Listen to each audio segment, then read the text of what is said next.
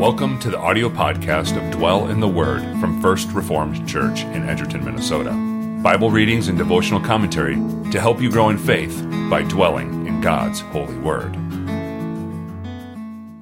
Welcome to Dwell in the Word. Today is October 18th. It is Monday, so we're going to have another prayer from Lifting Up Our Hearts. Let us pray.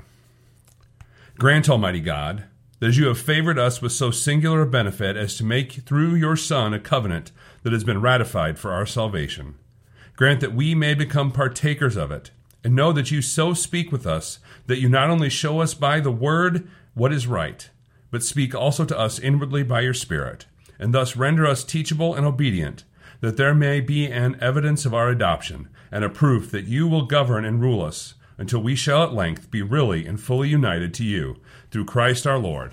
Amen.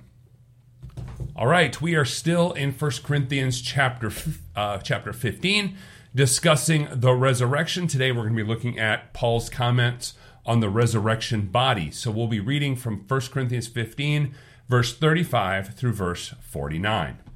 Hear the word of the Lord. But someone will ask, how are the dead raised? With what kind of a body do they come? You foolish person, what you sow does not come to life unless it dies. And what you sow is not the body that is to be, but a bare kernel, perhaps of wheat or of some other grain. But God gives it a body as he has chosen, and to each kind of seed its own body. For not all flesh is the same, but there is one kind for humans, another for animals, another for birds, and another for fish. There are heavenly bodies and earthly bodies, but the glory of the heavenly is of one kind, and the glory of the earthly is of another. There is one glory of the sun, and another glory of the moon, and another glory of the stars. For star differs from star in glory. So is it with the resurrection of the dead. What is sown is perishable. What is raised is imperishable. It is sown in dishonor. It is raised in glory. It is sown in weakness. It is raised in power. It is sown a natural body. It is raised a spiritual body. If there is a natural body, there is also a spiritual body. Thus it is written, the first man, Adam, became a living being. The last Adam became a life-giving spirit. But it is not the spiritual that is first, but the natural, and then the spiritual. The first man was from the earth, a man of dust. The second man is from heaven. As was the man of dust, so also are those who are of the dust. And as is the man of heaven, so also are those who are of heaven. Just as we have borne the image of the man of dust, we shall also bear the image of the man of heaven. So, as I said, we continue with this idea of the resurrection of the dead. And I really like where Paul takes this conversation here in 1 Corinthians 15, because I think these are natural questions. What is the resurrection going to be like? If we're going to be raised, is it just going to be that we're raised to another body that will die? What will happen? I have been asked these questions. I have thought through these questions. And here Paul helps us out. He helps us to understand. And so we see here that Paul is talking about there being different types of flesh. He says there's for humans, for animals, for fish, for birds. And so Paul says in verse 42, so it is with the resurrection of the dead. And then he uses a literary device of repetition here, right? He says, what is sown is perishable. What is raised is imperishable. It's sown in dishonor. In other words, it is filled with sin, but it is raised in glory. It is sown in weakness, but it is raised in power. It is sown in a natural body, is raised a spiritual body. And so the idea is that he's talking about where we're starting with our physical bodies, and then he is amplifying and using these opposites and this repetition to drive home that point. Again, you got to appreciate this literary device and the way that Paul is writing this here under the inspiration of the Holy Spirit. He's saying, your body is not going to be raised perishable. It was sown perishable, and so now it is going to be imperishable. Why would God raise you if he is just going to destroy your resurrection body? It was sown in dishonor. The reason we have issues is sin, but it'll be raised in glory. It is sown in weakness. We feel strong, but we know we need to sleep. We become frail as we age, right? But it's going to be raised in power. It's sown a natural body. It's raised a spiritual body.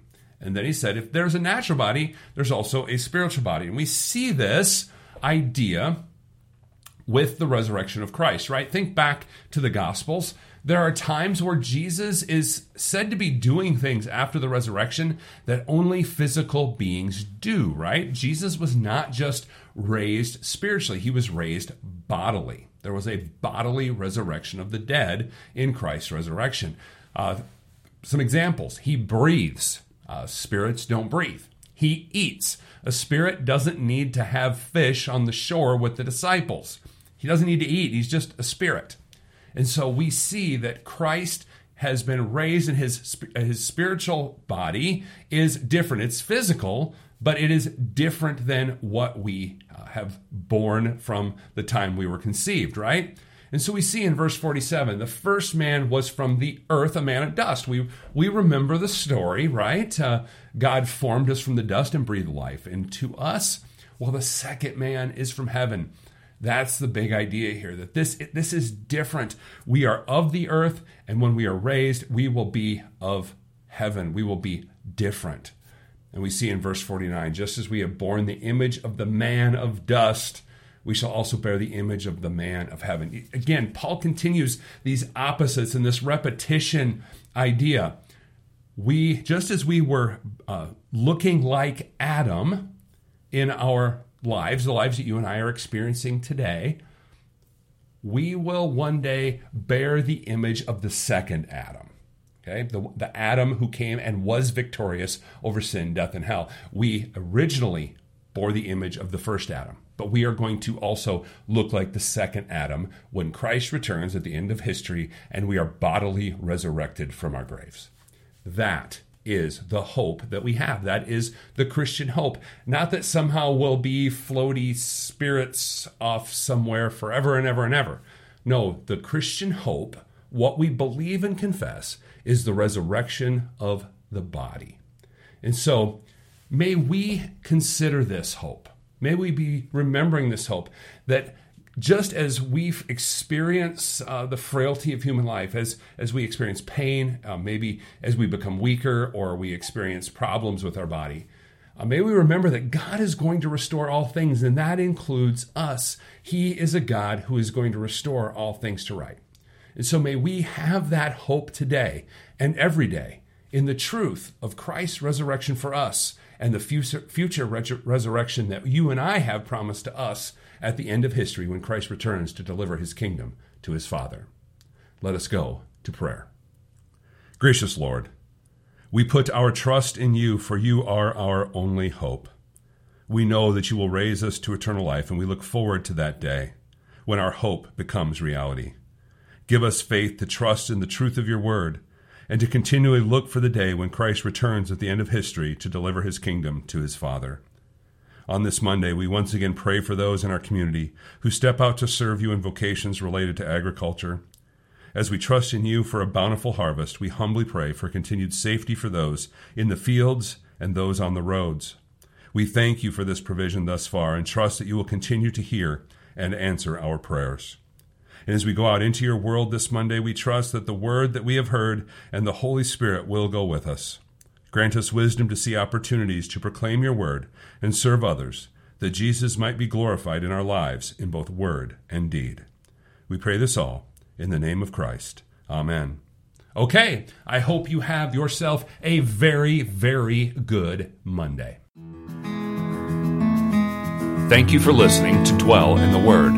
You can find more information about First Reformed Church at our website, edgertonfrc.org. Dwell in the Word episodes are available weekdays on Monday, Wednesday, and Friday.